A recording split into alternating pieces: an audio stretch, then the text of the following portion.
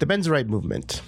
When people hear a bunch of guys talking about gender, if you grew up around the 2010s, men's right activists or MRAs are usually the first thing that people think about. The men's right movement had its heyday in the 2010s, but men have been complaining about their so-called rights for a long time now. Now, don't get me wrong. There are a bunch of things that men specifically have been led to believe it's just not fair or it's just not right. But when I mean that MRAs complain, they're complaining about issues that if you look a few steps deeper, they can find an equitable solution. But for the most part, MRAs and the men's rights movements have all set their targets on one thing: feminism. This is what separates MRA movements and the rest of the men's movements. Their steadfast vitriol against women and feminism, which they blame all of their problems on. No matter how absurd their argument is, it started from somewhere. And it's been around longer than you may think. The modern version of it also started from an unlikely source. Now, this episode is not only a breakdown where it started up until before the internet started. That's going to take another episode, by the way. But a breakdown of their most popular and hateful rhetoric, as well, and on its most infamous tragedy. This is the history of modern manhood.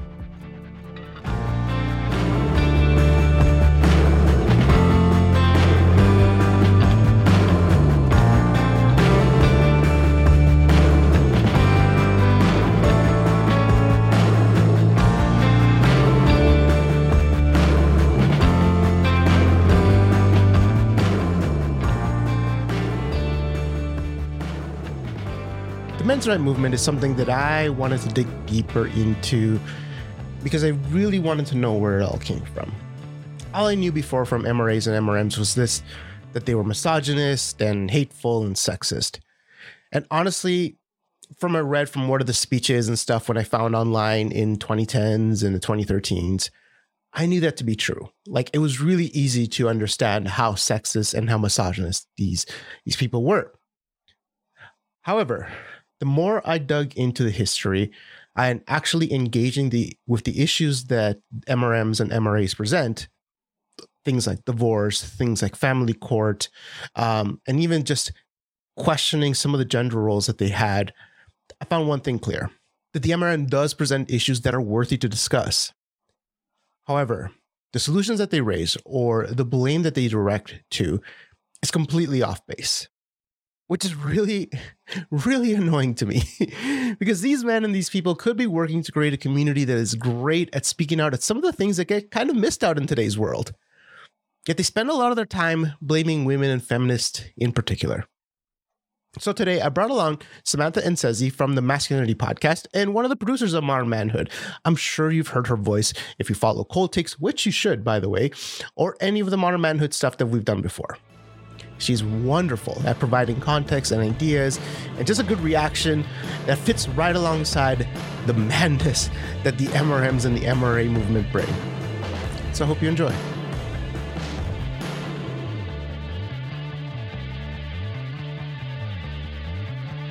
Hey, Samantha, how are you? I am great. Beautiful day, week, month in Oakland, California. It's been awesome. So, oh man, you gotta brag that you're always in California. Every time that you're like, I'm in California, sunny California. What's the weather like over there? My bad. I don't even know. It's really warm in my place, though. I don't know. Yeah, it's like really warm, but yeah, it hasn't been cold enough for me to have to check the weather. Let's put it that way. Yeah. So yeah. Summertime in California must be amazing. I always I can't even imagine the beach and it's, you gotta come out. You gotta come out. I will come out. Samantha, who are you? Why are you here? Yes. Please tell me who you are. Yeah. Samantha Nsezi. I am. That's it feels like a deep question, but really you're just asking me. Who are you? Yeah. I am here because, you and I have been working together at the Next Gen Men podcast network, which has been great. And I host a podcast called Masculinity, spelled with a K, kind of talking a little bit about what we're talking here, but maybe more on an existential level. Yes. Which is my fault, but also my doing. That is But yeah, just excited to rap about masculinity, gender equity. Like that's where I stand at all times. So I'm glad to be here. Yeah, Awesome. thank you for I'm that so space. excited that you're here. I booked you for this episode because I feel like I think you would have a lot to say for this. And it's interesting looking back on it and looking to see where these things start. What are we talking about? Samantha, what do you know about men's rights? Okay. The unfiltered answer to that is Yes. that I know that men's rights movements typically have like one good argument, which is that fathers are not treated like fairly in court. Mm-hmm. And the rest of it is just like wanting to bother like women only spaces, wanting to like basically behaving as if men's issues operate in a vacuum and like Yes. feminists are to blame Yes. and like not taking into account what patriarchy is, like how patriarchy came to be. Like they just act like everything's happening in a vacuum. That's kind of how I have learned about the You got it. MRAs. You Yeah. got it. You know what? Episode's over. MRNs. Thanks everyone. Have a good night. I think that was it. No, you got it. You got it. That's exactly like I think the main crux of men's rights and men's right activists and who we're gonna call MRAs. But we are gonna talk like today's episodes, we're gonna talk about just men's rights and where this idea came from and where it actually started and originated. So I began thinking about just the season in general from an article that I read was from 1914 and I was like thinking about it, it's like how did this thing began and so everything came from that. And when I started researching about men's rights, it actually began around that same time too. So like this idea of men needing rights specifically. And of course it's That's like so surprising, by the way. That's like so surprising. But anyways, yeah. Yeah. Okay, so why is it surprising for you? Well, because what rights did men need in 1914? Like you were the only ones who had rights in 1914. Women didn't get the Yeah. right to vote until later, you know, and I feel like the unspoken here is that it's white men, right? So it's like, Hmm. you know, anybody who wasn't white didn't get that right. So like what rights did you not have? That's kind of what I'm like wondering. Yeah, and I Yeah. think we'll get to it. And I think the idea that you put down of being like really connected to this thought of fathers is like the main crux of this. And it all like when we think about men's rights nowadays, and I think when in the title of like men's rights, of course, you're like, wait, like the idea of humanity in general, like anytime like I'm just thinking of like the French Declaration of like free speech, free rights. It's just it Of became like it's course. this man like it was a Les droits man de thing. Yeah. les droits de l'homme. Yeah. Men's rights. Yeah. Literally, it Yeah, translates to men's rights. Yeah. literally men's rights, right? So it Mhm. was this idea that like when we think about mankind, it's man. It's just that that's the default, right? But in this time around this era was this idea that the family was changing. And the idea of family, the idea of nuclear family, or the nuclear family thought was going to be a little bit later, but like just what um the idea of what it was to be a family, it started to change around this time. And that came from industrialization, that came from women getting the right to vote, and also women getting paid for work. It's not women going to work, because women have been working for a long period of time. Just women getting paid to work. And I talked about this in the first episode that I did with Jake, was that because of that change, there was this kind of panic as that, oh, the women are going to work. What are the men going to do? Who's going to raise the children? Blah, blah, blah. And so there was this push to say, you know, mothers should stay at home. And because it's such a virtue to be a mother, and that's its own work. And so all of these things kind of coalesced into what we think of as men, quote unquote, losing rights. And it's all losing rights in regards to the family. So I'm really glad that you picked that up right at the top. Like, what? Yeah, yeah, yeah. So let's begin. Let's begin in 1856 in a magazine called Putnam's Monthly. It's a magazine that publishes articles on literature, science, politics, and art. And they had an article called A Word for Men's Rights, which responded to the growing suffragette movement in the US, as we talked about, and highlighting some of the laws that the writer noted to be sexist against men. In it, the author talks about how the rights of men were talked frequently during independence and revolutionary times, as we just talked about. But as the author notes, quote, in 60 years, however, fashions have changed. The rights of men, once in everybody's mouth, are seldom heard nowadays, unless it be an abolition convention, or if mentioned at all. In Congress or other respectable places, these rights, once the hope of humanity, are referred to only to be sneered at as a flourish of rhetoric, a chimera of the imagination. And he goes on to say that women's rights are in vogue now, feminism is all cool now, and begrudgingly admits that having women's right to vote is similar of America's asking for its freedom. So he kind of like makes this idea that being like, you know what, it's good. It's in general, it's a good thing. And there may be a reason as to why women are really angry around this time because of this growing movement. And then he goes on to say, and I wrote it here, the first recorded all lives matter, or like, I'm all for human rights, instead of like women's rights. And kickers it to one of the first, they're going too far. Like this is I think the first recorded, like, he's like, I love these rights, but they're going too far. It's so perfect. It's like so perfect. But anyway, yeah, please. Quote, here's the quote. Yeah. Putnam, and as the magazine, Putnam is for reform. Putnam is for progress. Putnam is for women's rights, but also for men's rights, for everybody's rights. And in that spirit, we're going to offer a few hints to our legislators whose vaulting zeal on behalf of the ladies seem a little in danger of overleaping itself and jolting onto the other side. It is well to stand straight, but not well to tumble over backwards in attempting to do so. This is so similar to me. It's wild. Yeah. Right? It's 1856 and it's like we're in 2022 and they're saying the same shit now. Mm-hmm. Same exactly now. It's wild. Yeah. It's like, oh yeah, no, you're going too far. You're going too far. You're being sexist towards the other side now. This article, though, specifically talks about a specific law in which the author believes is kind of unfair to men. And it specifically talks about who owns who in marriage. And if that person owns someone, i.e. if the man owns a woman during marriage, and this is around the time, this is what was going on, and is responsible for her, then he's also responsible for whatever she does. So including criminal activities and debts. So he even goes to talk about the public opinion and how it looks bad on the man if the wife does anything weird or illegal. So around this time, women, if they were in marriage, they were the property of the man. And women at this time, to kind of like subvert this idea, we're saying like, okay, well, if I were to do anything illegal, it's going to be your fault because you didn't do anything about it. And so this was thought of as unfair at this time. And he says, yeah, you have to read the whole article, but it's really cool. I'll link it in the notes. But he goes on to say, kind of, it's like, yeah, it's a little harsh. Yeah, I don't know why you would want to continue with the English laws because it's still America. But he's like, women just be crazy, Basically what he says.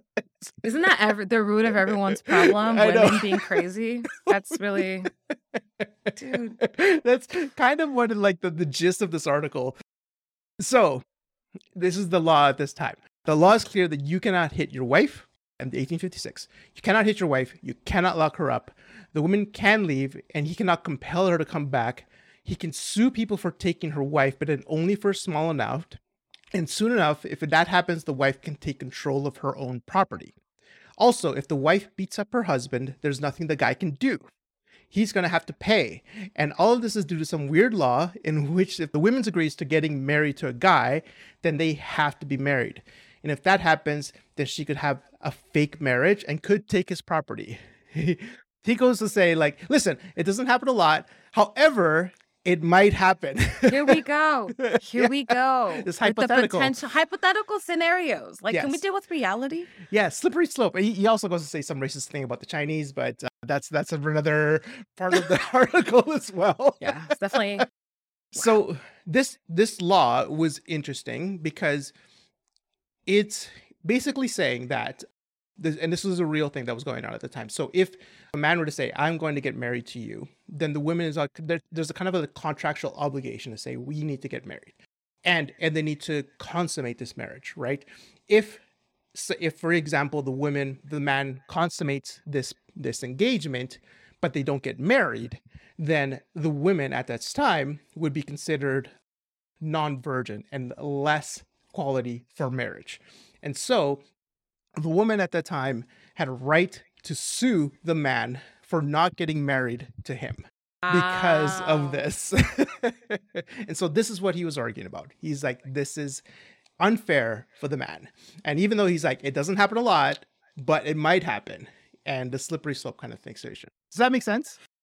No, but I think I Yeah. get them. I think I get where you're getting at. And like, it's just interesting to me how patriarchy creates this. That's like a pigeonhole. That is a Mhm. pigeonhole. Like that's like the only power that a woman has. Exactly. And so it's like you expect them not to use it. And even at that, it was still rare, right? Because like Yes. obviously women are functioning under patriarchy as well. So it's like, Yeah.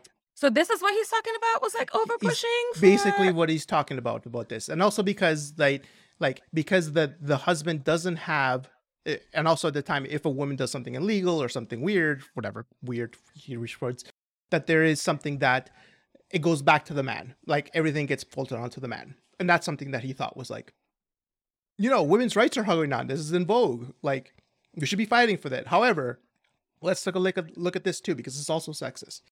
So anyways, the article, it's called A Word for Men's Rights. It was published in February of 1856. It can be honestly considered the first MRA screed.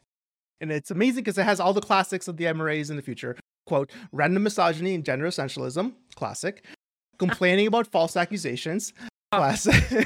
still 8% people, still Yeah. 8%. Yes. Ugh. Complaining about marriage law that may be unfair, but coming up with the wrong solution, just like you said. And a little bit of mild racism to boot. That's classic MRA stuff. This is all going to be a part of the idea of the MRAs at the time, until now. So Blended. again, really interesting. We'll get back to this. Just wanted to let you know some of the instances of anti-feminism that was going on at the time. Now, before I get into some people arguing about me in the comments or just like yelling at me about this, okay, because I've heard this many times. Anti-feminism and MRAs are not one and the same ideology. Anti-feminism has basically all to do with opposing feminism in a particular way, and men's right has a specific idea that they're fighting for a hidden or invisible form of discrimination, quote unquote, surrounding men. However, I haven't found them yet. You'll be hard pressed to find an MRA who's not an anti-feminist. I have never found an MRA who's not an anti-feminist. So that's why I'm going to lump it in together. Because these instances are going to note that anti-feminists who specifically asked for men's rights. So that's why I do that sometimes, and people will be like, well, that's anti-feminist. It's not really MRA. Again, find me an MRA who's not an anti-feminist. 100%. I've never found one. They literally blame feminism for everything. Like, how could you? Yeah. Or let me guess, women. Not all women are feminists. So yeah, okay. All right. Yeah, all they'll blame women. They'll mostly, and you'll see it in later thing. They'll blame feminists the most. They'll put women in a catch-22. They'll put women in a double bind, as you'll see, like the damned if you do, damned if you don't kind of situation. So I think that's something to think. But anyways, that was 1856. That's like the first thing that I found of a word of men's rights. The first thing that actually said men's rights in general. 1856. That's where you got it. What do you think about that?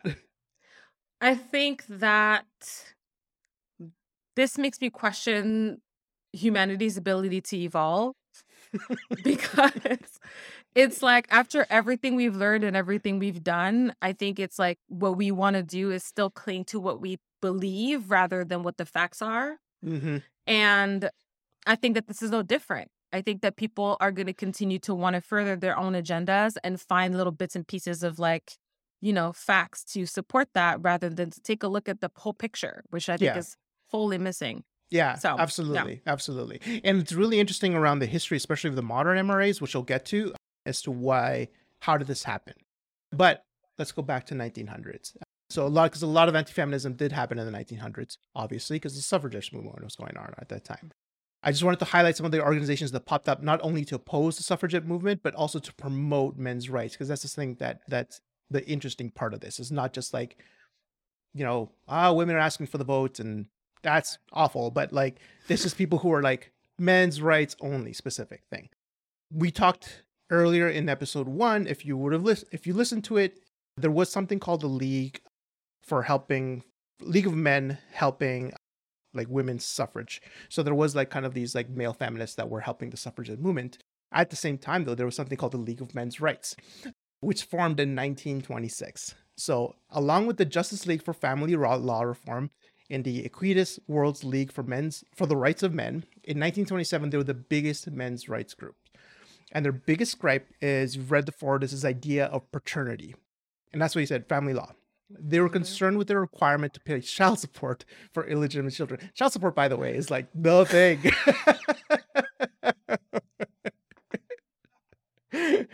This is the main crux of MRAs is child support. That whole thing to me is, and I don't know enough about like the depths of like child support and like the like legal mechanisms and stuff, but I'm like, what this is essentially asking you to do is to pay for your kid to like live. You know, Yeah. like, that's all that it's asking. It's not asking you to like buy Jordans for your baby's mom. It's not asking you, or, you know, whatever they were wearing at the time. I don't know. But you know what I mean? Like, it's like it's clothes. Whatever, clothes. Like, it's, you Just know, in general. haircuts, vanities, golden mirrors. Monocles. Yeah, like, you know, and it's, anyway. Yeah. Child support. We'll go back to child support in a bit. And on what the On Men's Rights article argued about, that some women can claim paternity to a man willy-nilly and just take all their property, as we talked about. All three of these groups were established in Austria, by the way. Now, why the hell did three separate groups of men's rights activists arguing about child support sprout up in Austria? Yeah. It's because of something called Kranzgeld. Have you ever been to Austria? Do you know how to speak Austrian? I know you're a pretty cultured person. So. Oh, that's very sweet. Thank you. No, unfortunately. Okay. Okay, I was want to know if I'm pronouncing this right. Kranzgeld. A Kranzgeld is a heart bomb or a breach of a promise. This is when a man would call off an engagement or cause it to be broken off because of infidelity after having sex with the woman. The woman would get compensation for this, as we talked about. So you see, a woman who was not a virgin at those times would diminish the expectations to find a good match. So because of society, that means that the action was unfair and be worth of money. So there was also a heart bomb action in the US. And that's why you saw that guy write about it in Putnam's Monthly. He was angry about this. This is the thing that he was angry about. A heart bomb could be paid as well if there was a seduction, criminal conversation, alienation of affection, or a breach of promise to marry. And I guess by the early 1900s, this became kind of a racket. There was an article in the Washington Post in 1915 describing a woman named Myrtle McGee, great name by the way, who would seduce wealthy widower men and or create a relationship with their daughters, destroy evidence, and pretend to be engaged with this man and launch a lawsuit against them. So this became kind of like a paranoia for men. So this is from the Smithsonian Magazine. Quote, in fact, it was only one in a long line of scandalous, seedy, and overreported cases in which unscrupulous women tried to blackmail wealthy men out of large sums of money, helped along by a weird little piece of legislation that allowed people to sue their exes after a broken engagement. So this became like the, you know what it reminds me of? Like the welfare queen thing. Like, you know, like this kind of like paranoia that like this person is like, you know, screwing the system, and, you know, and not only that, this person is like specifically like targeting these wealthy men to just like take their money. And which is like, oh my God, the poor wealthy men that had extramarital affairs and now they're not marrying these people. That's what's happening, right? It's like you're sleeping with mistresses and you're not marrying them because you're staying with your wife. Yeah. And so, this specific thing, the idea with Myrtle McGee was because she was seducing widowers. Yeah. And create a relationship with their daughters and be like, oh, hey, I'm your friend and stuff like that. And then pretend to be engaged with the man and then launch a list. It's like, hey, I was engaged with the man, you know, like we had a relationship together and it would be hard to prove. And then it would be like, no, you owe this person money now. Again, it was not highly reported. I'm pretty sure that Myrtle may have existed, but I don't know how often this happened. Same thing with the welfare queen thing. I'm like, I don't think this happened often, but it became the story that people got really pissed about. And the MRAs were pissed about this law in particular. Have you seen these? I put it in the script here. This is a little thing I found this is 1926 in the New York Times. this little thing. It says here, Vienna, March 9th, a league for men's right was founded here today to protect men against Austrian feminism, which has grown rapidly since the war. Its immediate objects are to keep divorced husbands from paying too much alimony and repeal the new law where their mother's statement is sufficient to establish paternity involving the support of a child. Again, child support probably helped Hartbaum's law. So, yeah. So, in fact, the MRA leagues that were created to fight this law. So, on March 10th, 1926, that little New York Times thing was showing that advertisement. And the issue is that feminists didn't really like this law either. Like, they thought this law was kind of unfair and also made women look dependent. You know what I mean? They wanted independence, right? So, it's not like the feminists were like, yeah, no, this laws kind of suck. And we're too. So the nature work was changing and women were able to make their own money, but not as much as guys, of course. That's always the case. But it was there. Debbie Dix wrote about the dependency of women, quote, "It is gallantry gone to seed. And moreover, it is not justice for a woman capable of bringing suit is perfectly able to take care of herself in a love affair or any business deal."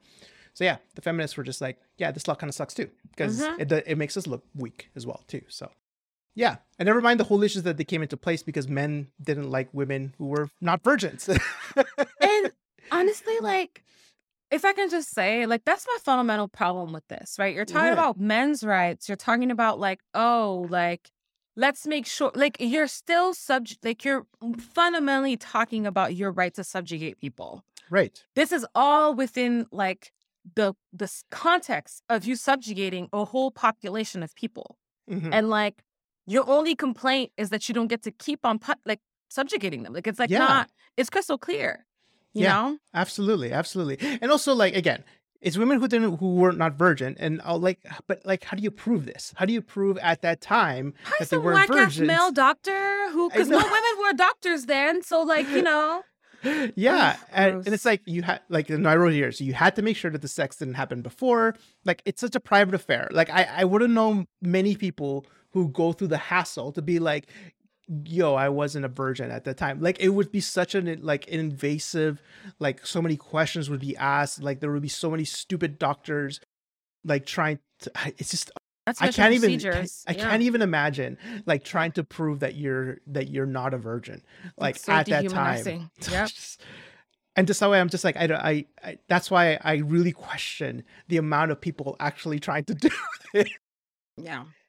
To be fair, there were some women who did use this law to their own advantage, but it never matched the reporting or the hysteria around it, just like the welfare queen. And of course, a lot of men were blaming feminism because of this, or the devious women. So, yeah, sorry, go ahead. You were going to say something. No, I mean, all I was going to say, the women are devious, right? And I'm not condoning anybody grifting. I don't think that grifting is cool. I do have a lot more compassion. Definitely, like, for example, people like doing the whole, like, if there is a child support grift. I mean, I do know that there are people who do, you know, wild shit around child support today. Like, that's not right, you know? Like, women now are in a position where they can actually, like, go buy a house and whatever, and they can, like, have a job and everything. But you're still talking about, like, systemic subjugation that literally leaves you absolutely no other choice. What the hell else would Myrtle McGee do if she decided that she didn't want to live with somebody who, like, hits her, or, like, or simply just wants to, it doesn't even have to be violence. It's just, like, wants just, like, her simple, just, like, light. She just wants freedom. Yeah. Like, how else is she supposed to get that if she's deemed as property? Like, exactly. You know? Exactly. Right. And also, like, what kind of jobs and positions that were available to women at this time, right? Like, yes, it's a grift, but I'm also like, if somebody gets caught up in this kind of situation, I'm sure it didn't happen a lot as much as the paranoia around it. And also, like, I just, in these cases, the trying to prove, like, the whole, like actual seduction part of it and organization part of it. Sometimes I'm just like, Myrtle, you go, girl. I don't, like, that is a lot of work to do. A little bit impressive. That's kind of impressive in a weird, fucked up way. Yeah, for sure. Yeah, it really is. So, anyways, why am I spending a lot of time in this Hartbaum law thing? Well, first of all, because it did begin kind of like the men's right thing, but it also became the paranoia of, like, false accusations, which kind of continues on. And also the paranoia about child support and the blaming of women and feminists about it. These are become themes of, like, the MRAs. This is in the DNA, I would say, of the modern men's rights movement. And one of the touchstones of this movement is the book, The Myth of Male Power, and was written by ex-feminist turned into the godfather of MRAs, Warren Farrell. Do you know Warren Farrell? I've heard sporadically about this person. I think he was mentioned in that one Red Pill documentary I watched. Yes. Yeah. Yeah. He is considered the godfather of the MRAs, the modern MRA movement, the one that you know now. Warren Farrell is the one who really popularized it and really firmed it up and rooted it from this. And his story is actually very fascinating because he is, you know, when you see like some grifter right-wing person that was like, I used to be a liberal and I used to be progressive and now Reagan. I'm this. Yeah.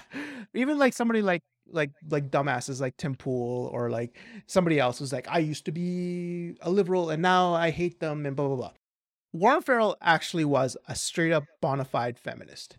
Like he was in feminist organizations. He was friends of feminists.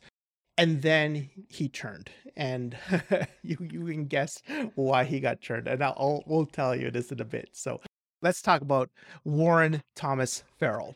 He was born in Queens, New York in 1943. In the 50s and 60s, Warren grew up seeing his mother move in and out of depression, and her depression was tied into her work.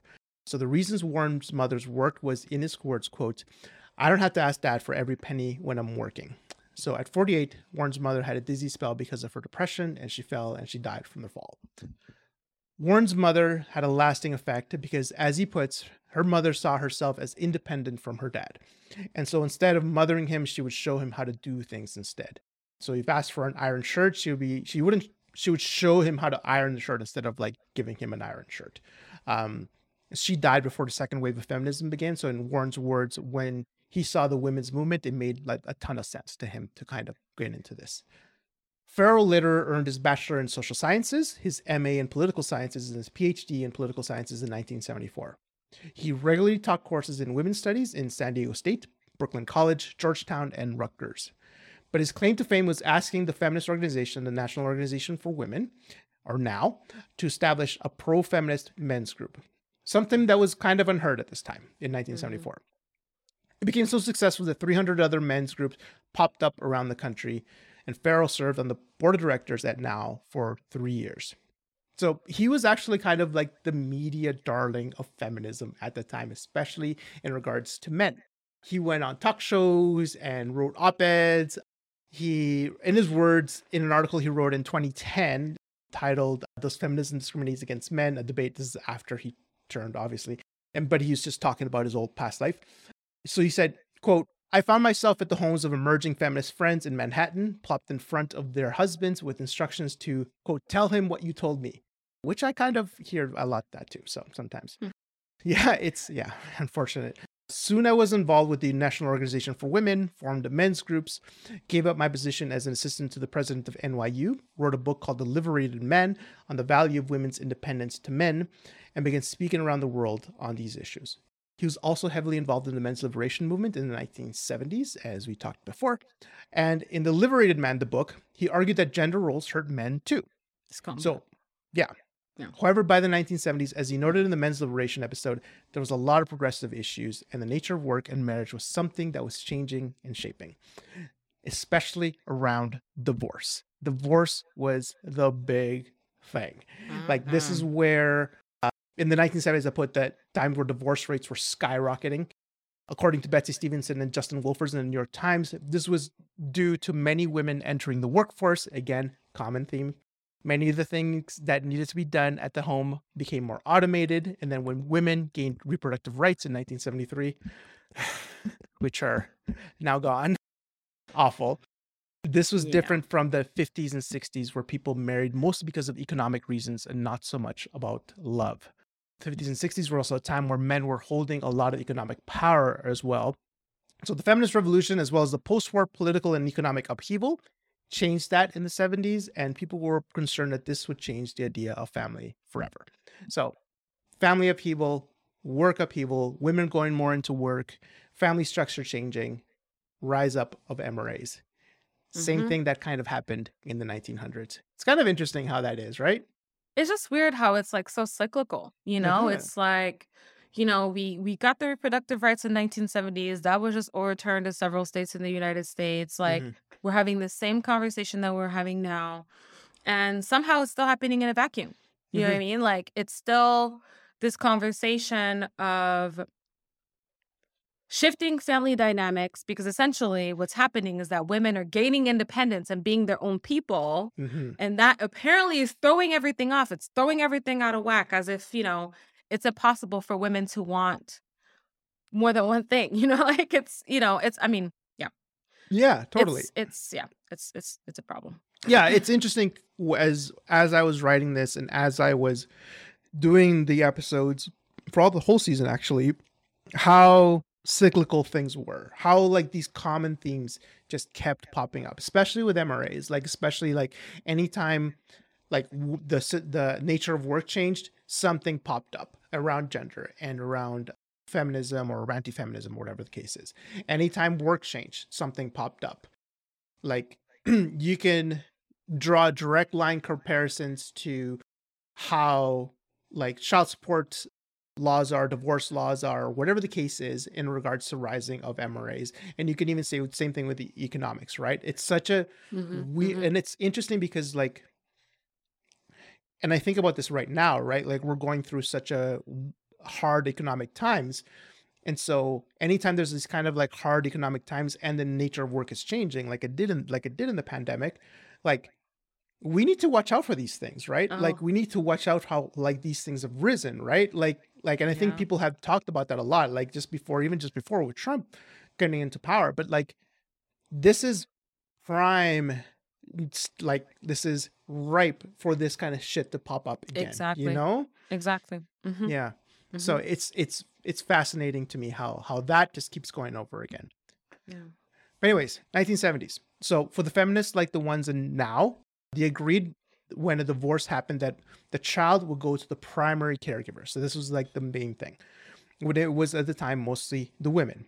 And this is where Warren Farrell disagreed. So in a 1997 interview, he claims, quote, everything went well until the mid-70s when Now came out against the presumption of joint custody. I couldn't believe the people I thought were pioneers in equality were saying that women should have the first option to have children or not to have children, that children should not have equal rights to their dad. And then he later writes about why he split from the feminists specifically. He said, quote, I began to see men's vulnerability in other ways. After divorce, a man is 10 times as likely to commit suicide as the women. Why? Women are more likely to have the children, someone to love them and need them. People who feel loved and needed rarely committed suicide.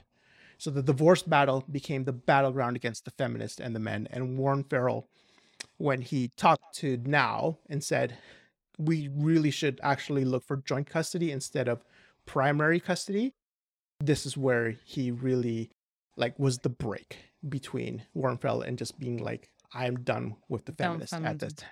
Yeah. And honestly, like in this instance, I don't agree with the rest of the crap that he says, but in this instance, like the idea of joint custody, the idea of co-parenting is kind of like something that is, I don't know what it is in the US, but I know in Canada, that is something that judges take into consideration. They say, we want to try to keep the family together as best as possible because it is best for the children to have either the same kind of time spent with the two parents Yeah. instead of just like having complete primary just custody for one person. So yeah, I don't know how it is in the US. Is that the same thing? I Do you don't. know? I You don't know? I'm not really sure, to be Okay. honest. I mean, one thing though that strikes me about this is like I just noticed how the language, and I understand, this is like in the 70s and everything, Mhm. like we're a little bit less, aware than we are now, but it's like everything is framed around like what the children will give him Yes. or like what, you know what I mean? Like Yep. there's not like, oh, I'll be able to spend time with my family. I'll be able to Yes. spend time with whatever. It's all about contributing to his sense of well-being, and it's Mhm. like the fact that he's talking about how women are are good because basically they have love from the children. It's like because they give love to their children, and like Mhm. that's not what he's kind of capitalizing on when he's like talking about that, which I think is really interesting because it's like Yeah. you know, it's in a vacuum. Yeah. It's in a patriarchal vacuum of like, Yeah. how is this going to benefit me? Why are you taking this away from me rather Hmm. than taking a look at like how systemically actually none of this works for anyone, which is the kind of original vibe that he was on. Hmm. But then, and like, I completely agree with the joint custody situation. And like I said, that's probably the only thing that, I probably agree with when it comes to the men's rights movement. But again, the context is off. The context is off. And also, it's interesting as well because feminists will come around to this, right? But MRAs are still claiming that feminists have always been in the wrong side of this. So they're trying to take the children away from the fathers, and this is the idea of like child support, blah blah blah, like this. And you're totally right. It is not in service for the children. It is in service for the men, and that is the main service. And this is Mhm. where I think I understand Warren's motivations a lot clearer when he said that sentence, because you're totally right. He is not thinking about the overall societal egalitarian view of the world. He's thinking about just one frame of mind, and it is to help men. And he saw that even through when he was doing his feminism, because he was talking about a lot of things like men's consciousness and like we need to be free from these gender roles. So it is very much to like him, but would he supporting women in general? I'm not sure. And he does have claims to that, but at the same time, it's like, why the sudden shift all of a sudden? You know what I mean? I call it the great betrayal. Yeah. Yeah. Yeah. Yeah. Absolutely. It's totally a Mhm. betrayal. It's totally a betrayal. And and so at this time, as noted before in the previous episodes, there were men's liberations groups and men's groups that did address men's conscious racistness against gender roles. Warren Farrell was a big part of this. However, it failed to address one of the main culprits of men's problems: unfettered capitalism and the political system that justifies it. Got a bell. Like, yeah. Yep. Yeah, and that's the thing that they cannot criticize that enough, and it's so unfortunate that that happens. And because of this, the men's rights movement took this blind spot and made it bigger. Because without the main systemic critique, people like Farrell made it so the world was against men in general. But instead of blaming those systems, it blamed women, and it blamed women and feminism. So this is an example. So here's a few points from this 2010 debate that he does with himself. This article, he says, it's titled, "Does Feminism Discriminate Against Men?" I found that he wrote this all in 2010 from his own website. So, and this is a few points that I will talk about where his blind spots are. So this is, I quote, "Industrialization did a better job of creating better homes and gardens for women than it did to create safer coal mines and construction sites for men. How?" Now, it's obvious to ask, who ran those coal mines? And why were women not allowed to work more? It's not nothing to do with women in power. I'll tell you that much. Yeah. It's so like simple-minded. It's what I'm thinking. It's so simple-minded. It's like a tunnel.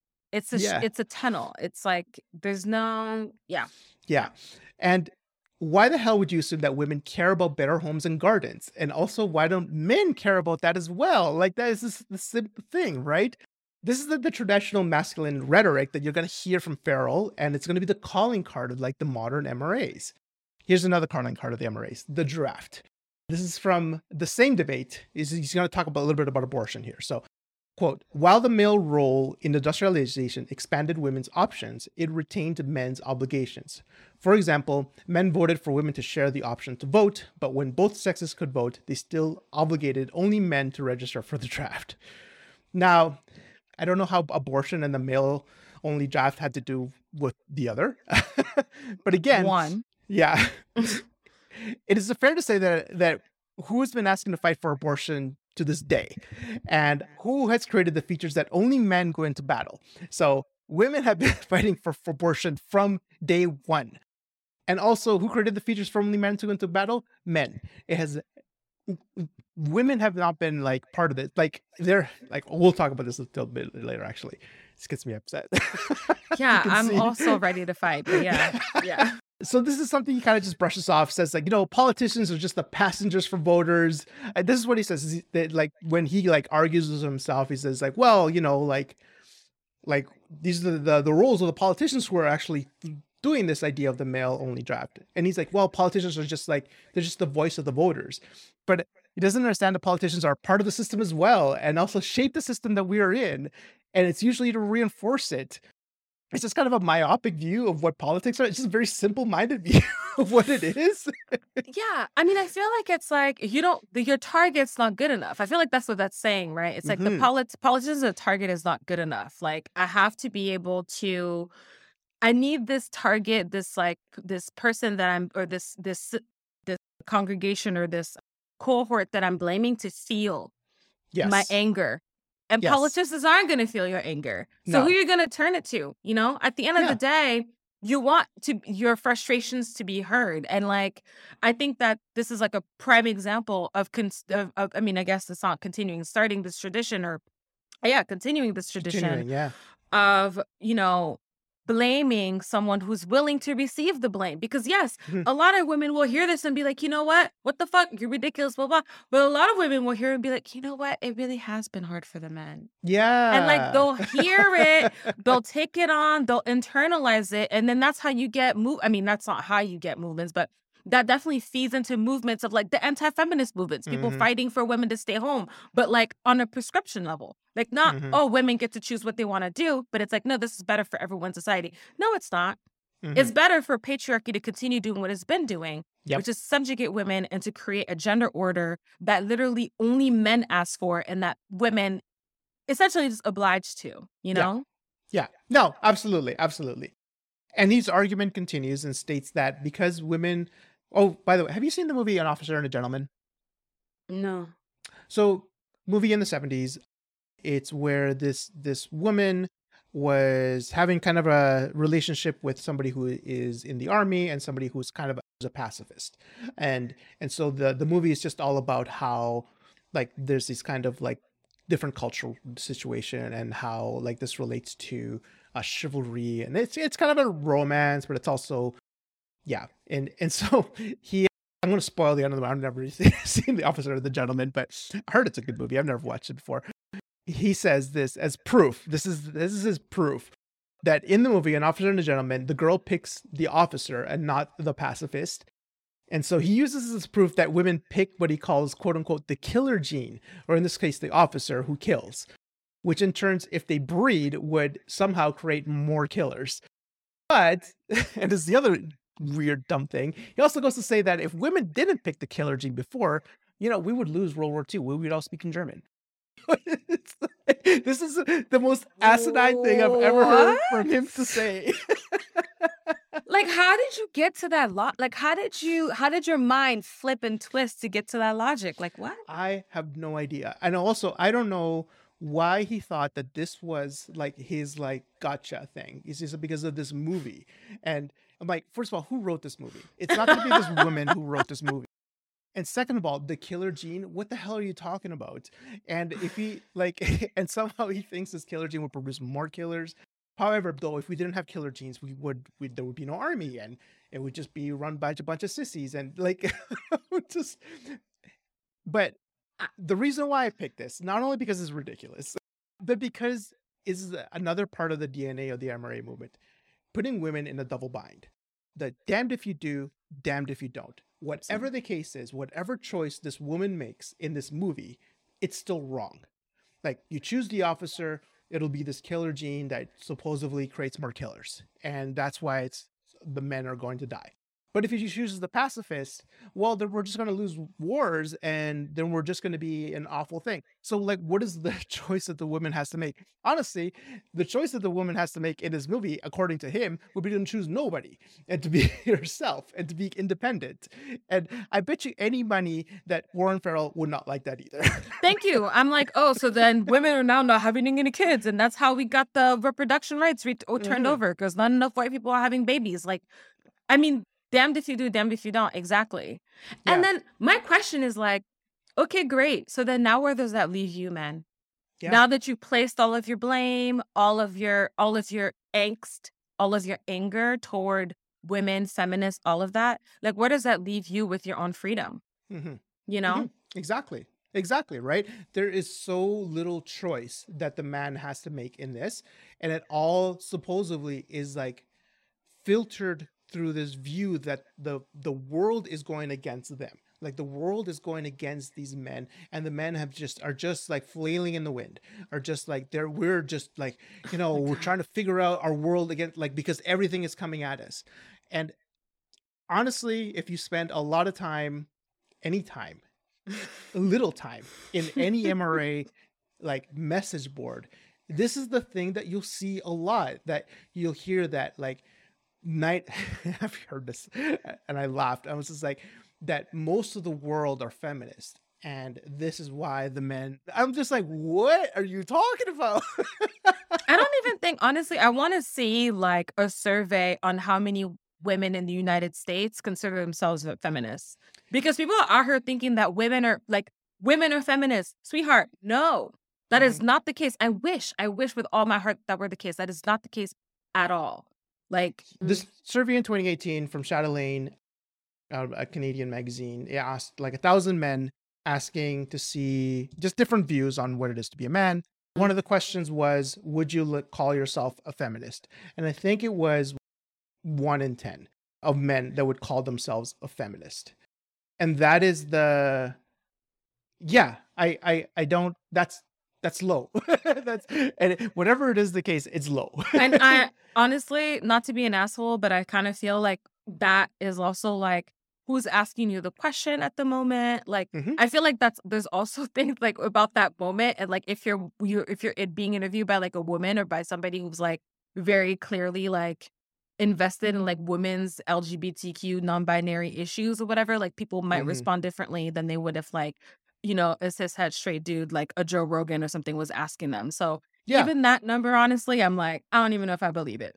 Yeah, no, I obviously think that I don't believe it either. And also like, I think that there is more, like in 2022, there is more of a flavor that, like women's rights are something that obviously are being taken away. And I think a lot of people are responding to that and saying, you know what, that's an awful thing.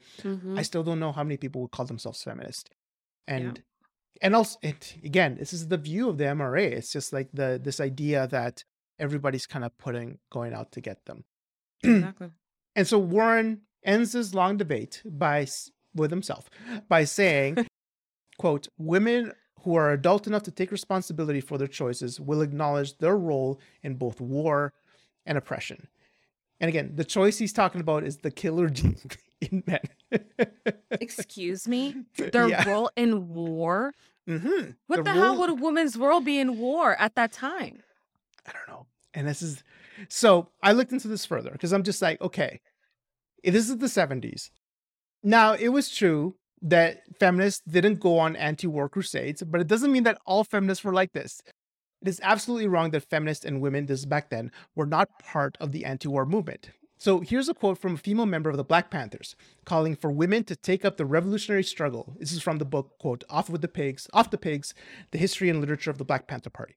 So, quote, the Vietnamese women were out there fighting with their brothers, fighting against American imperialism with its advanced technology. They can shoot, they're out there with their babies on their back, and they're participating in the revolution wholeheartedly, just as the Vietnamese men are participating in the revolution in the national liberational struggle.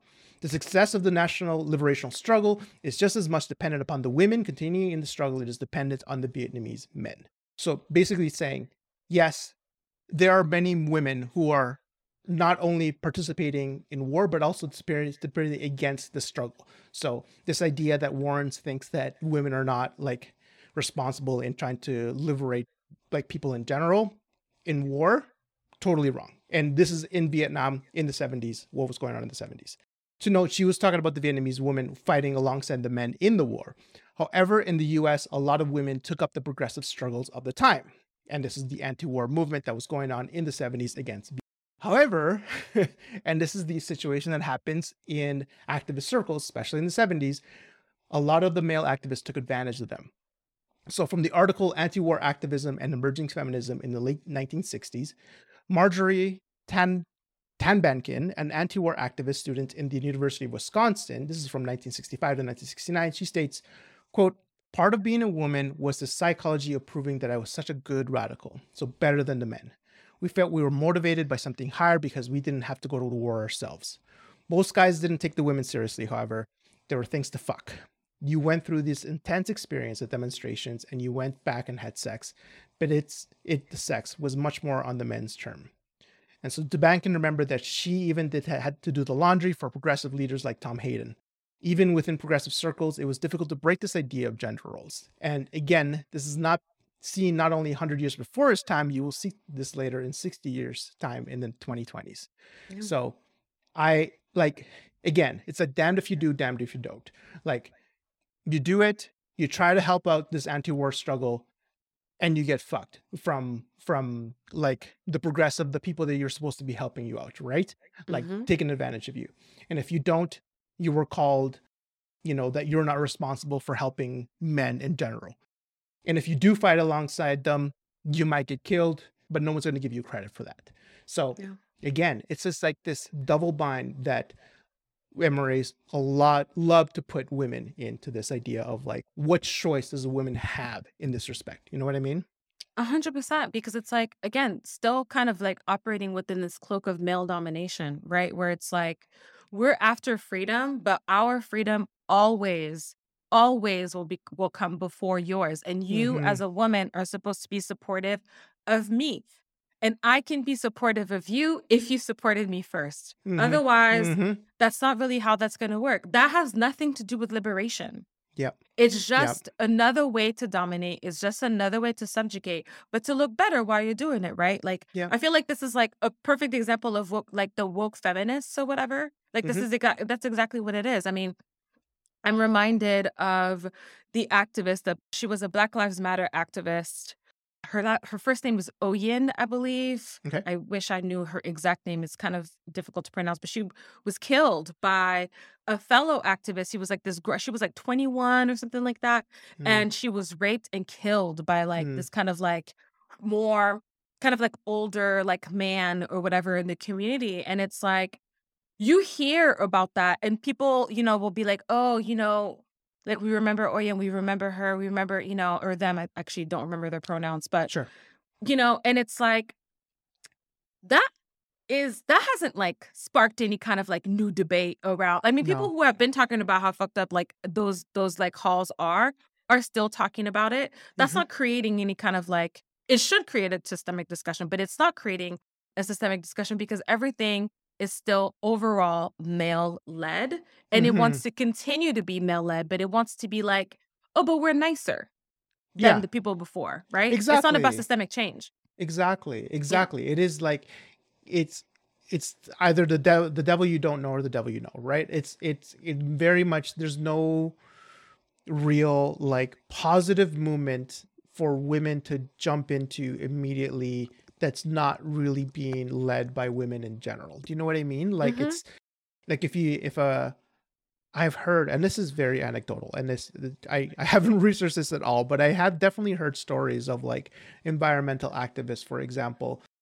having issues within their own activist organizations just because they're not heard, or just because that they feel like there's a lot of voices that are missing, and including people who are, Black, Indigenous, or just people of color in general, that their voices are missing from the actual struggle. And that's just like the tiny bit. That's like out of all the problematic things, it is problematic, but like, and then it goes down to being subjugated as lower members of the actual organization themselves, and including things like sexual abuse. And so it is like, all of that place. Yep. I hear that a lot through activist movement, is something that needs to be kind of like broadened out, like get the fuck out of here kind of thing. And also, I don't blame specific women when they say, I don't see myself a role in this thing, even though I care about it deeply, just because of some of the organizations involved. So I like, and this is why I say the specific quote, because from Marjorie, because I think it's very indicative of that time, being like, we kind of celebrate these people, like someone like Tom Hayden, for example, who has done a lot of like interesting and cool things, but this this was the situation at the time for women to try to get involved in these kind of like anti-war efforts. It was tough. And like Warren doesn't care about that shit. He doesn't. He just wants to put these women in the bind. He wants to put them to say that this is all your fault and nothing matters, and poor men that are going out to war and we just have no choice in that. And I'm like, this is fucking nonsense. It's fucking nonsense. It really annoys me, I mean, honestly, and I just want to say this person's name correctly. Her name was Oluwatoyin, who actually she went by Toyin Salau, rest in peace. But what I was going to say was that I think later you're talking about the mythopoetics and like the Robert Yes. Bly's and all of that.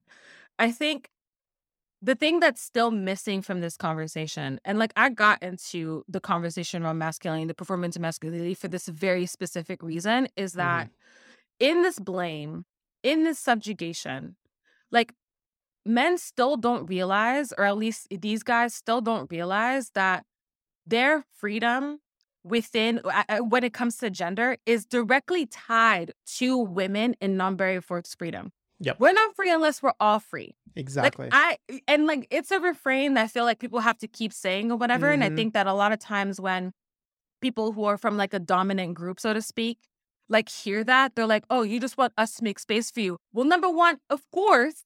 And number two, no, it's really actually like until you're able to actually take a whole look at the full picture of patriarchy and what that subjugation does and who it turns you into, that you are somebody who is unable to see other people's freedom without domination, subjugation, and overpowering them. You will not be free. That's it. That's so it. True.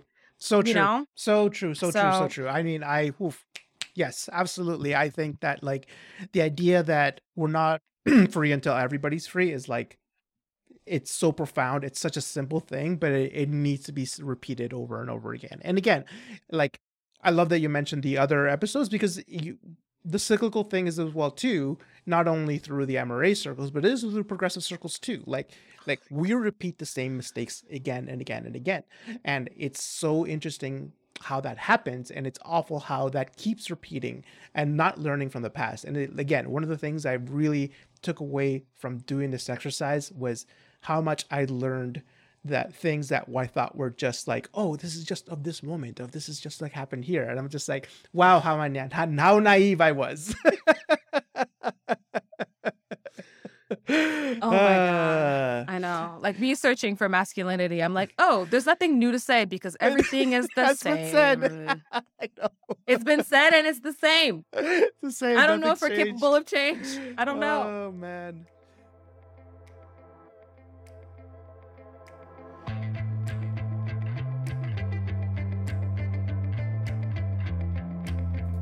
This episode of Modern Manhood is brought to you by the Alberta Podcast Network and Pod Power. With Pod Power, our sponsors are making it possible for us to amplify the voices of Albertans and Alberta podcasters like myself. This episode, Edmonton Community Foundation is helping us give a Pod Power shout out to High Level Hip Hop. CJSR, the campus radio here in Edmonton, presents High Level Hip Hop to deep dive into Edmonton's hip hop scene and the artists helping shape it. The show takes a unique approach to introducing listeners to the OGs and the young bloods of Edmonton's hip hop scene. The show is aimed at those who love local music but not have had a chance to fall in love with the city's surprisingly diverse hip hop scene. So each episode features an interview with a local artist plus a fresh track they recorded at CJSR. Check out episodes with Arlo Maverick, Please Be Nice, and more throughout the season. High Level Hip Hop is produced by CJSR, Edmonton's campus and community radio station, and download it wherever you find podcasts, or you can just go to highlevelhiphop.transistor.fm. That's highlevelhiphop.transistor.fm. Modern Manhood is also brought to you by the Alberta Blue Cross. And if you are running a small business, it's tough. They understand that business owners in Alberta are usually pretty busy, and they want to make sure they want to provide good group coverage to their employees. So let Alberta Blue Cross give you that peace of mind with a group benefit plan. So they offer health, dental, life, disability coverages to your employees. Alberta Blue Cross group benefit plans are easy to manage, and they can be found anywhere and anytime on any device, making it easier for you and your employees to access. So to learn more and explore your options, head to ab.bluecross.ca. That's Alberta Blue Cross, ab.bluecross.ca.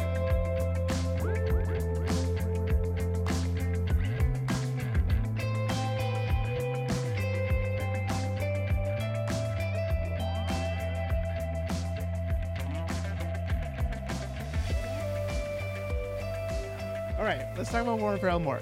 So this is, again, simple ahistorical view what he constitutes sexism against men. But he knew two things that were going to get a lot of men to join, was divorce and the draft. Like, those are the things that are like, I'm going to get on the men's right, the divorce and the draft are the two things that I want to get into. So again, this is the modern basis of what MRAs believe today. In fact, this is the main driving force between the MRAs at the time was something called father's rights.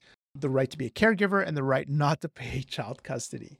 And it's a stark coincidence around that time that he changed from a pro-feminist to an anti-feminist. So guess what was going on around that time? Farrell's own divorce was happening at this time. That this is happening.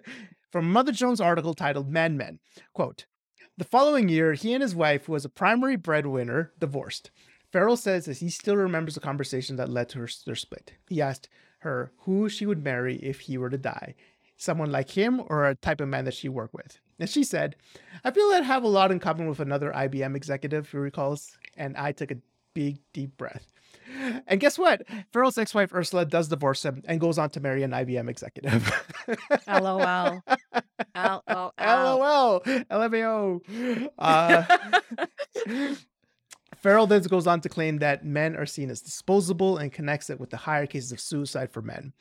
He also claims in his next book, quote, Why Are Men the Way That They Are?, that female executives, especially good-looking ones, wield a huge amount of power of men. And men are also objectified in some way, but not as a sex object, but a so-called success object. Yeah, this is where feminists stop talking to him. However, in an appearance on Oprah Winfrey Show, who honestly has a lot to answer to these days. Yeah, what the heck? He blasts women and who expect men to pick up a check in a dinner date. He responds, well, then what is the difference between you and a prostitute then? What a woman. When you say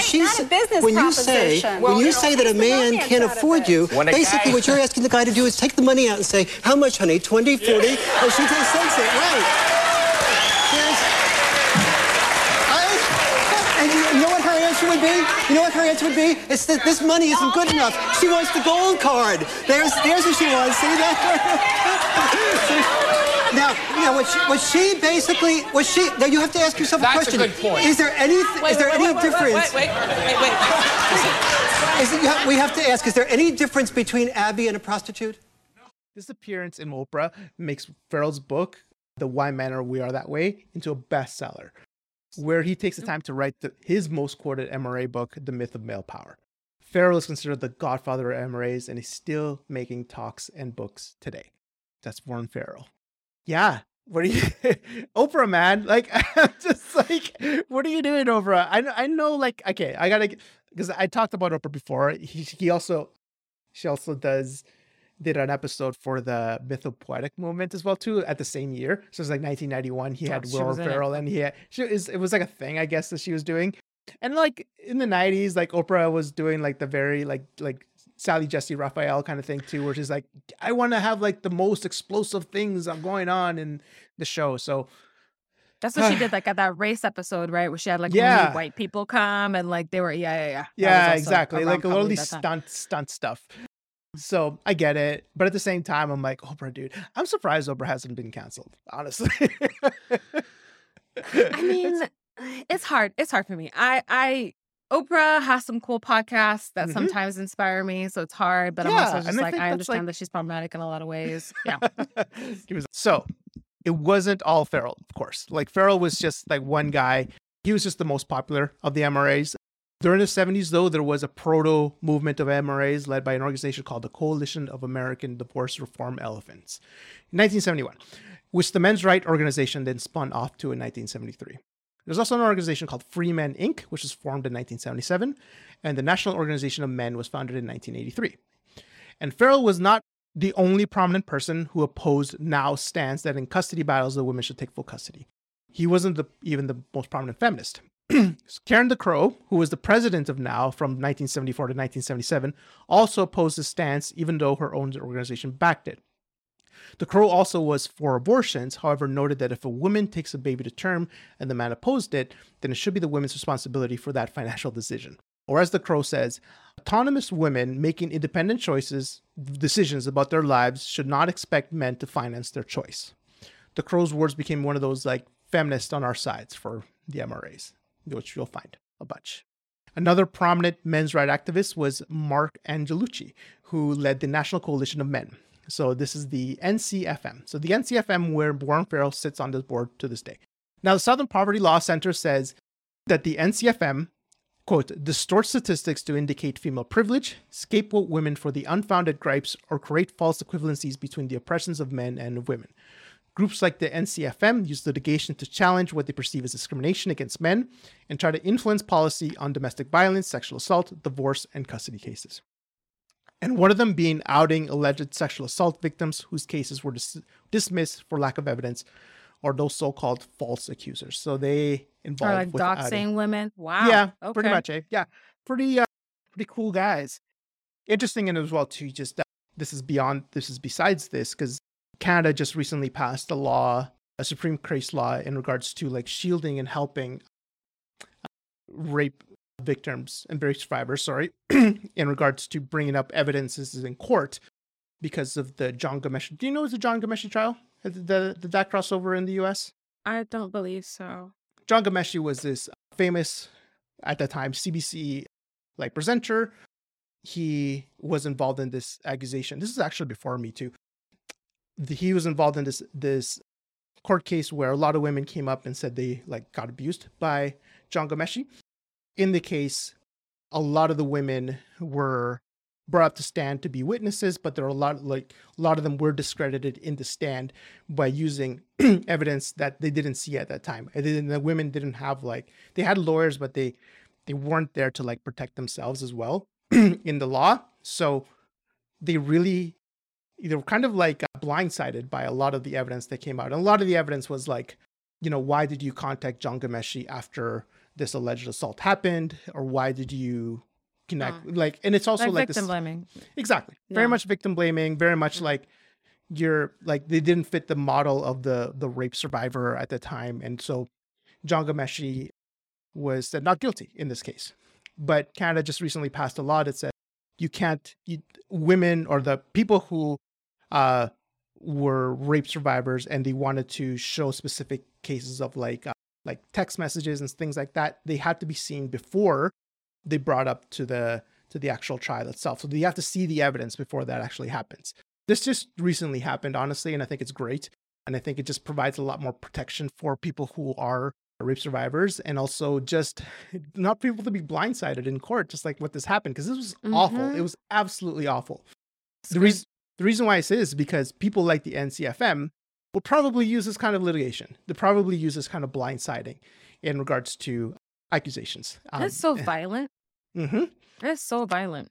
Yeah. Very violent. Very violent. And yeah, and like, it's interesting. That case is very interesting in regards to like how much Canadian law has changed because of that case. It was really awful. Mark Angelucci, though, he was a lawyer who led a lot of lawsuits in regards to men's rights. One of the most famous being the National Coalition for Men versus Selective Service System, where Angelucci argued that there was no reason to exclude women for the draft. This was defeated in 2020, but the NCFM still has this dirty little clause in the world today. In 2017, Betsy DeVos invited a bunch of MRA organizations, including the NCFM, to the summit on Title IX. DeVos then rolled back guidance on reporting, investigating, and responding to campus sexual assault allegations. Betsy DeVos, man. Just like the worst. The absolute worst. It's like the least absolute worst qualified person doing some of the most ridiculous damage to like systemic anything in the United States. It's completely wild. Yeah. Absolutely. That awful, like just awful things that she's done. And the NCFM was a big part of this as well, too. So these men's rights organization was a big thing. This was awful. Mark Angelucci had a lot to do with this. But the most interesting thing about Mark Angelucci was really his death. He was murdered in his house as he was picking up a package. So the FBI has noted that there may be a link to his murder with the murder of Judge Esther Salas' son Daniel. Do you know Esther Salas' case? No. Is this also Canadian or is this American? No, this is American. Oh, I need to look into that. Yeah. Esther Salas' son Daniel was murdered and she was shot by an MRA named Roy Den Hollander. Now, there is an idea that Den Hollander killed all of them and then himself because I think Den Hollander had a beef with Angelucci as well as Esther Salas. This is considered one of a very few direct MRA murderers. There's no hard specific proof that Den Hollander killed Angelucci, but Den Hollander definitely killed like Daniel Salas. And so this is considered like an MRA murder, like an MRA who actually murdered somebody. Yeah, look up just Esther Salas. You don't have to do that right now, but like, yeah.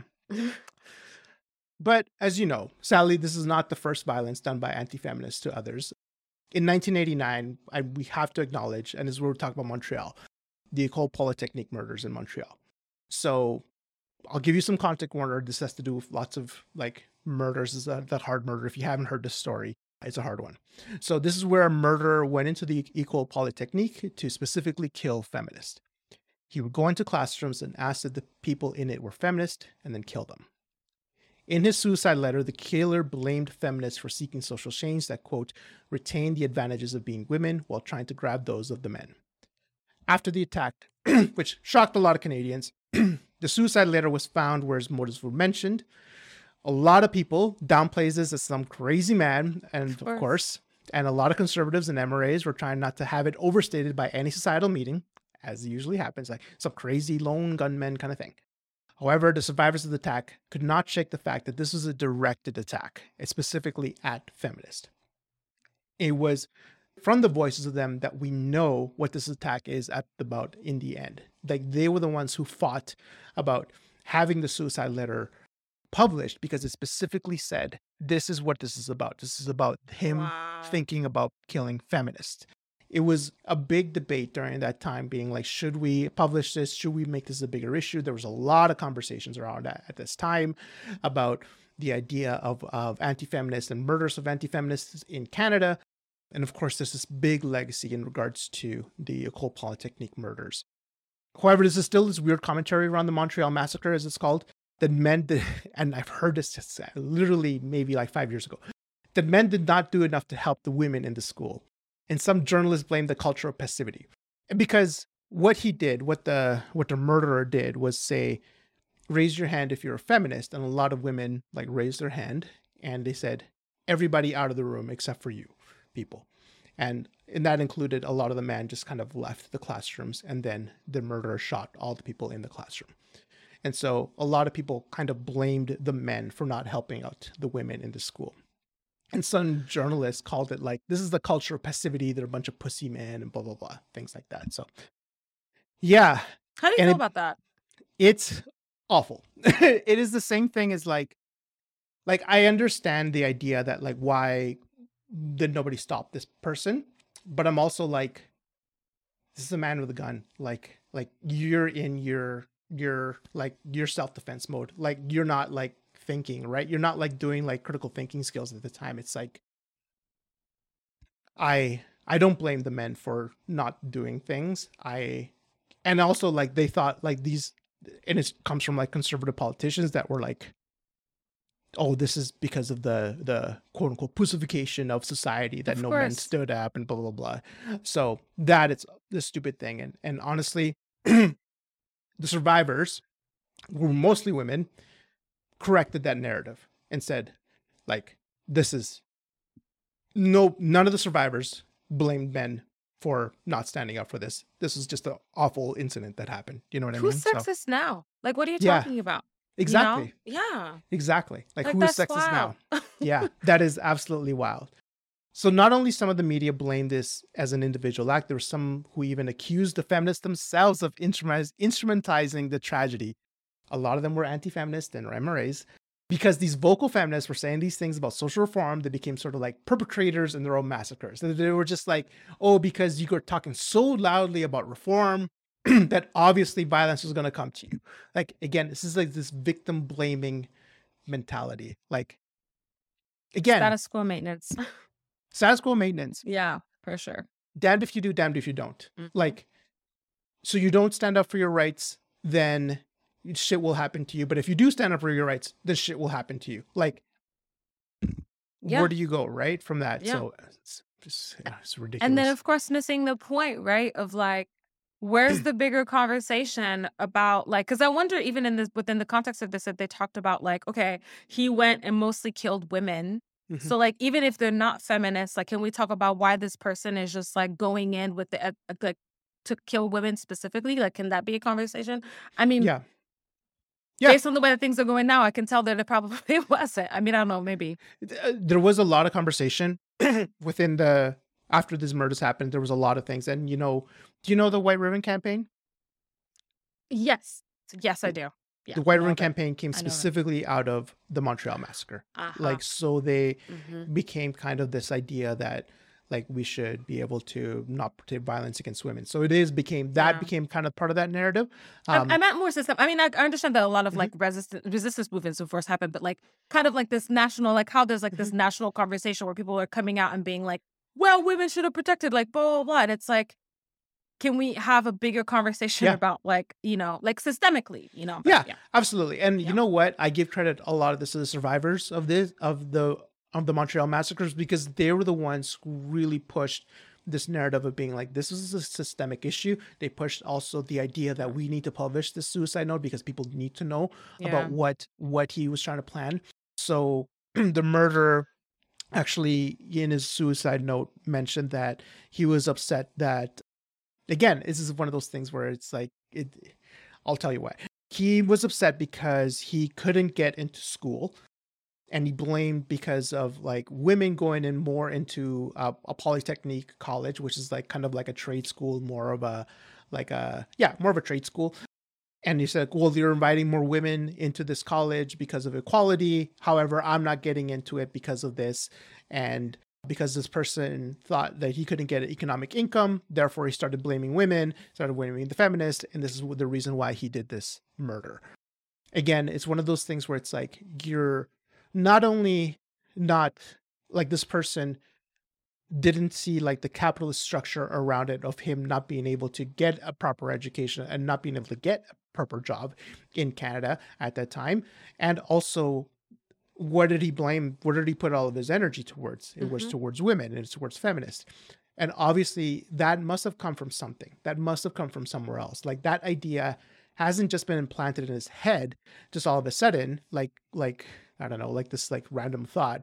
It must have come from other people. So this is where the conversation is. Like, where did these people come from? And it has to be, this was 1986, right? 1989, sorry. This, like, the MRA movement was going on around that time. There was a lot of questions around feminism, like anti-feminist at that time. So of course this must have come from somebody. So like, it's such an obvious parallel, but people are still like just unwilling to engage with things. And it really reminds me of the parallels of like the Christchurch massacre. Like, just like this person put out this very blatant manifesto, and people are still questioning it, being like, oh, how did he, like, maybe it's just this lone person. Like, how did he get this information? I'm like, it's out there. Like, this is so obvious. It's so obvious, you know? Yeah, I mean, and I think like it kind of goes back to this I don't know, this weird fascination, this like culture of romanticization of violence, where to some degree I feel like in like our patriarchal like weave or whatever that is our society, there's this notion that violence is the answer, right? It's like we don't want to admit that because it's bad and people get hurt, but at the end of the day, people feel like violence is something that we need. It's something that we should use. And then, of course, like within that context of violence, there are hierarchies. There are people who are going to get it the worst. There are people who are going to wield it the most. And that's the order that we're working in. And so, you know, we get by being able to dismiss it as like, you know, these one-offs and stuff. And it's like, well, no, it's a fabric of literally the culture that, you know, we've been living in and has been created. And is going to continue to be that way until we actually like confront it systemically, you know? Yep. So Absolutely. And yeah, like I said, and like before, in the MRA world, women are constantly in a double bind. They're constantly in a damn if you do, damn if you don't.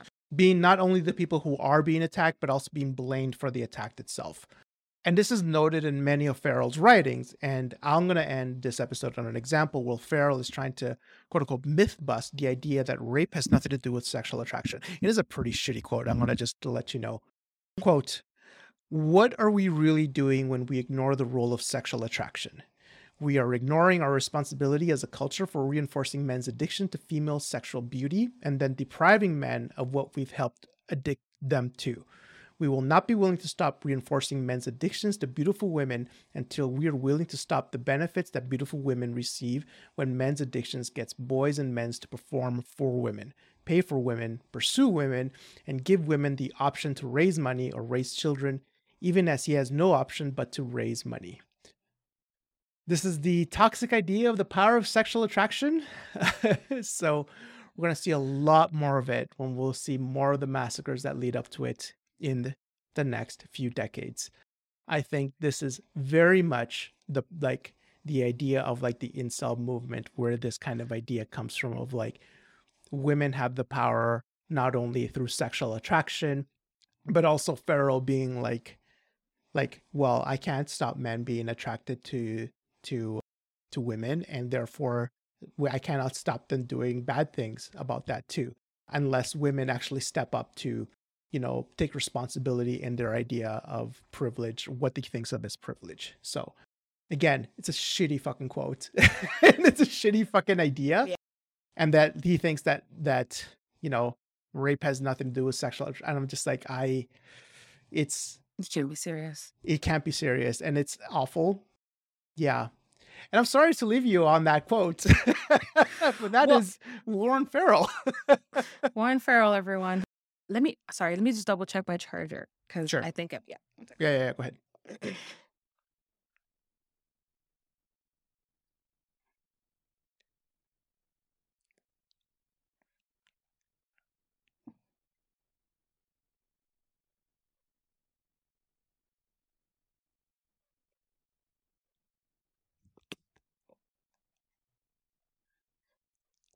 had to grab the other one. Something's wrong with this. Anyway, thanks. That's okay. We're almost done here.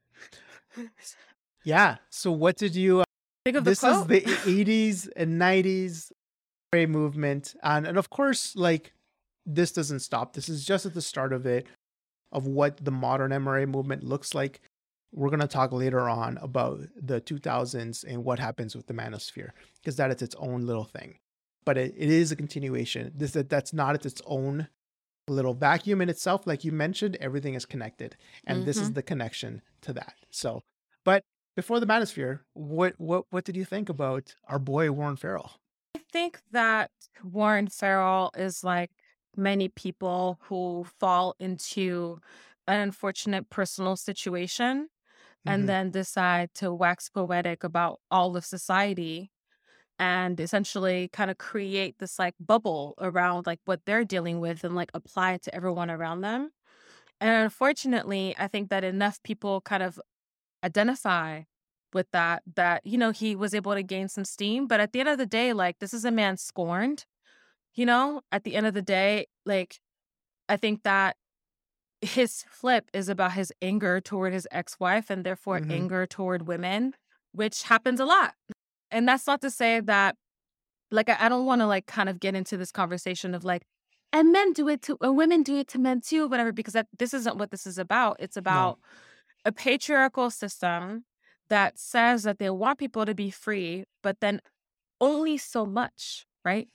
Only so much. And I think that, Warren Farrell is a perfect example of that. Like saying something like, I can't believe this quote, like I understand that he's from a specific time, but it's like the notion that people existing and just happening to be physically attractive grants them this like insurmountable power that somehow hasn't been able to get us equal pay, hasn't been able to get us reproductive rights like sustainably, hasn't been able to get us in a space where we're actually systemically like benefited outside of the whole child custody thing, which by the way is still a product of patriarchy, is asinine. Yeah. It's asinine, but it's the perfect note to end on because it literally is the like it's almost kind of like a founding principle essentially of the men's rights movement, and honestly of just like misogyny and sexism. Yeah, So absolutely. yeah. Absolutely. It is such a clear example of like not only misogyny, sexism, but also just like general I'm always like, what the fuck are you talking about? Like general like confusion and general like just not understanding how the world works. And I'm always very curious with Farrell because I'm just like, he's a smart man. Like he has like a PhD, like he has many degrees. Like how do you come to these conclusions that are so myopic, that are so simplified? How do you get so upset about an officer and a gentleman, but not actually like understanding what goes on to make a movie specifically? And I think about that a lot with like our modern day quote unquote intellectuals. Like people like Jordan Peterson, and I'm just like, you're smart enough to know this shit. Like how are you so like dense and just obtuse about all of this? It just doesn't make sense. And I'm always curious. I'm like, are you saying this to be a grifter, or are you saying this because you believe it? But for the more I read about him, I'm just like, you actually believe this shit. And this is the shit thing that I believe with Farrell. I could be totally wrong, but this is coming from him. Like these are not quotes I made up. Like these are in writing. Like Yeah. I cannot. And it's not taken out of context. Like I will post all the notes. You can read them yourself. And it's not something that I just like pulled out of thin air. He had that whole debate that he had of himself. I could have pulled 20 quotes from that and more on that, and you still would have understood like what the shit thing that he's going through. And it's, yeah, I was flabbergasted when I read all that because I honestly wanted to give him like, I'm like, there's got to be more to him. Because when I was doing Robert Bly, for example, I was just like, he's kind of interesting. He's like, some of his ideas are a little bit messed up, but like I kind of get where he's coming from. But with Farrell, I'm just like, I don't know what the fuck you're coming from. Well, it's interesting because I feel like he's one. I mean, when I think of this person, right, the first person that comes to mind is Reagan. I mean, not because of the turn, right? And Yeah. it's like you Yeah. have to wonder like what the motivation was to begin with. It's like, I mean, obviously Reagan's not gender or anything like that, but it's just like you run with whatever is going to give you the most steam. And so I'm like, I know that he believes it, but to some degree, it's like the ability to be able to unite and hate does nothing for his freedom or his liberation as a man or whatever, the things that he originally was caring for. But it does give the sense of like hate is strong, and it's like Yep. it unites, it creates community. And he's seen as more powerful because he's mad than understanding. So it's Yeah. like, it's Yeah, a it's a good weird point. kind of, it's just a weird thing. Like, I'm like, to your point about, like, that's not how you put it. But in my mind, I was like, does misogyny trump intellect?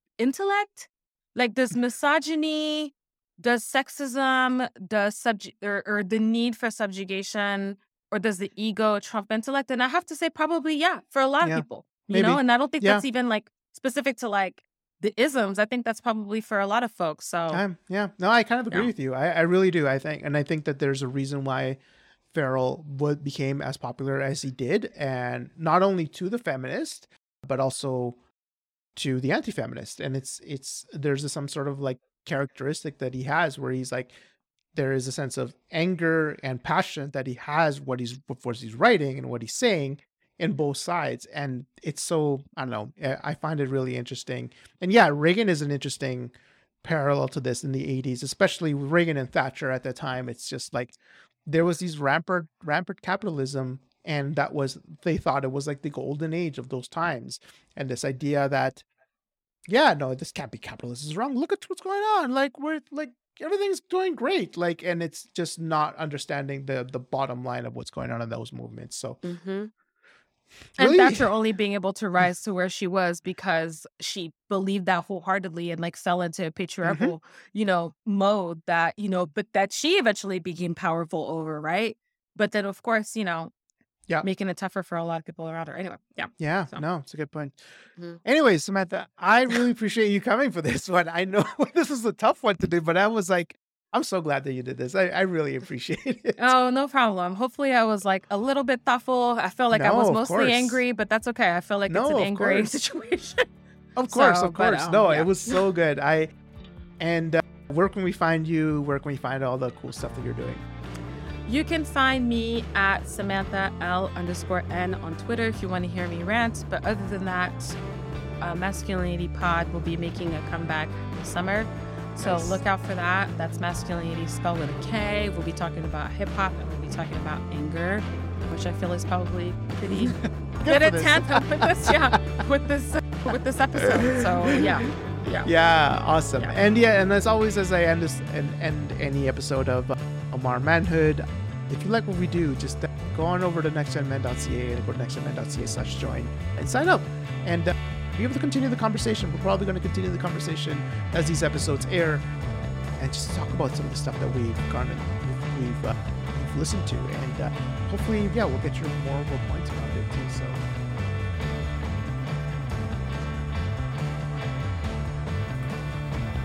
So that was the men's right movement. The start of the men's right movement, anyways. The MRMs and the MRA community still continues on to this day. It's something that will not go away. It's kind of died down.